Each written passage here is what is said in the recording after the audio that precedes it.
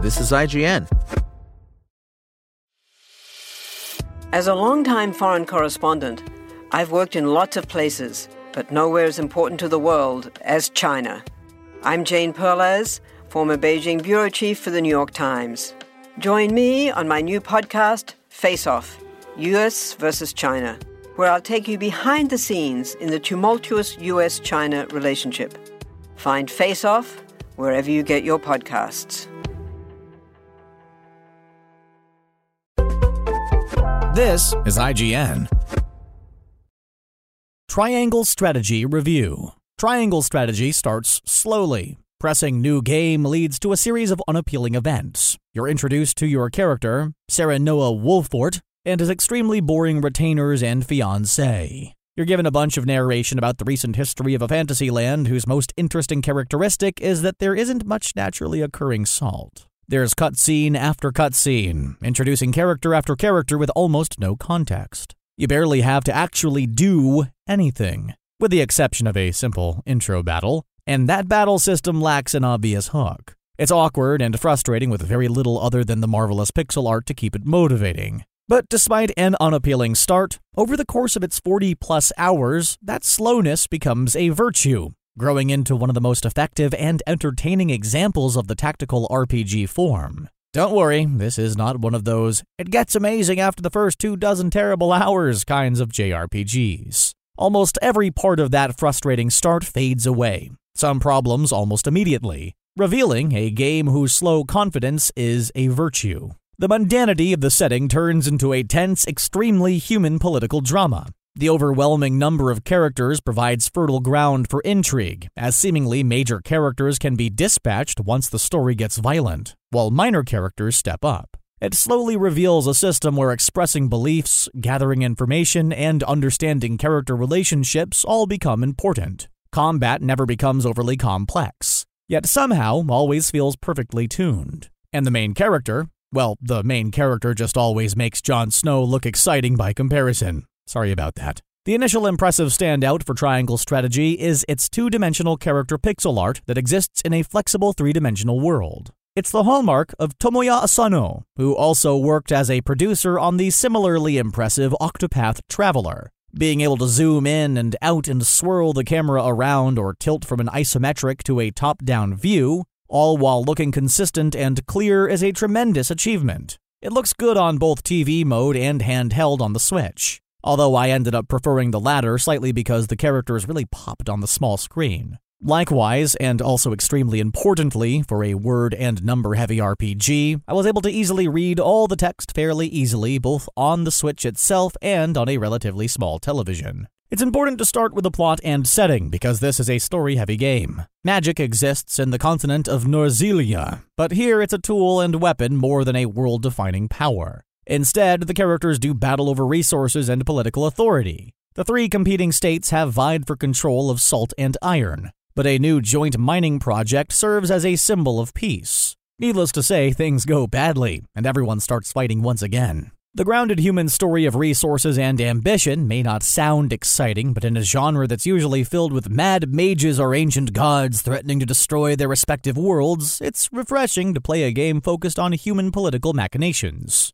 One of my favorite characters was introduced as powerful but sympathetic, then was ordered to war in which they killed off some major good guys, but then they slowly started their path down a redemption arc as they realized just how far they'd gone into the brutality. It would be easy, but not unfair, to compare Triangle Strategy to Game of Thrones in many ways. On the other hand, the four main characters of Triangle Strategy suffer because they are too similarly boring. The young Lord Serenoa, his betrothed Frederica, his advisor Benedict, and his best friend Prince Roland and most other party members are kind, responsible, and excruciatingly painfully polite at all times. They don't seem to have any baser instincts, and they never swear, lose their temper, express desire, or anything that might seem fun. There are even flashbacks for some of the older characters showing their rowdy youth, and the extent of them is that they sometimes raced in order to see who could follow orders the most efficiently.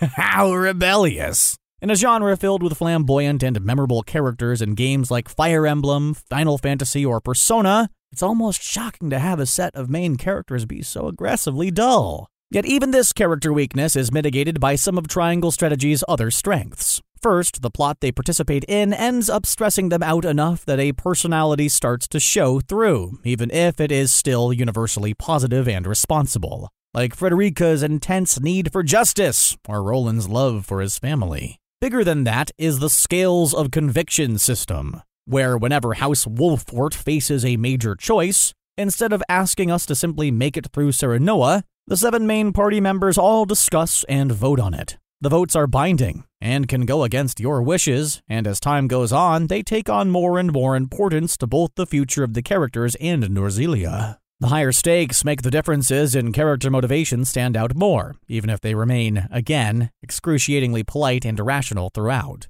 There are a few ways to affect the votes. Some small exploration phases allow you to gather information that might prove useful. The knowledge that the Wolffort village is riddled with traps could make inviting an invasion seem more palatable, for instance. Second, dialogue options that match a character's impulses can help. Knowing that Benedict is pragmatic means those options are most likely to sway him, while Roland is more focused on loyalty. Finally, based on other choices in dialogue, Serenoa has convictions in utility, morality, and liberty stats that can help strengthen his arguments. In one campaign, I had generally focused on being kind and honest, which led to difficulties when I wanted to make a choice of whether to play along with a corrupt offer while my retainers all voted to be honest and expose the corruption immediately. The voting and conviction systems end up being very clever ways to manifest your choices. All the little dialogue decisions you make, and even some actions taken in combat, end up combining to both subtly lead Serenoa down particular paths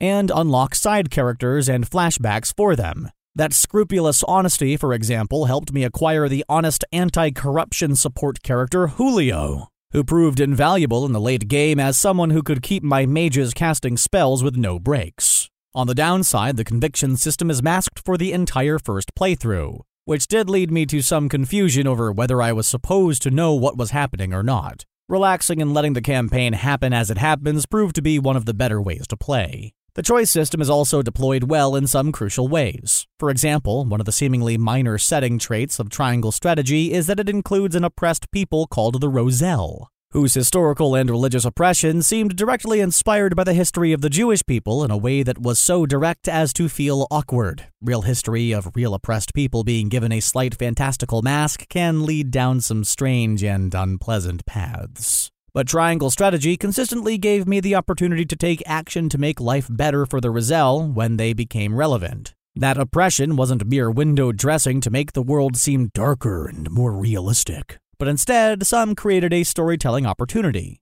I still think the Roselle are a little weird, especially the physical trait of pink hair, but they were definitely handled a lot better than I'd feared. The quiet confidence of Triangle Strategy is even more apparent in the combat system, which initially felt like a perfectly generic tactical RPG, but as the campaign went on, it increasingly impressed me with some of the best level design and difficulty tuning I've ever seen in a tactics game. The combat form is similar to Final Fantasy Tactics or Fire Emblem. You have a party of 8 to 12 characters that you move around a tile-based map in turn. Each character has different skills and stats. Benedict is a supporting class who can use skills that make your character stronger, tougher, or faster, but does little damage on his own. Roland is a fast-moving cavalryman who can do a lot of damage but doesn't last long if he gets isolated. It's a very traditional form, and one that stood the test of time because it's an effective way to provide strategic challenges for players while combined with character distinctions and personality shown through actions. There are small tactical considerations built into the Triangle Strategy system. Some enemies take more damage against certain spell types, while taking advantage of the terrain and attacking from higher ground or hitting enemies from behind can do more damage.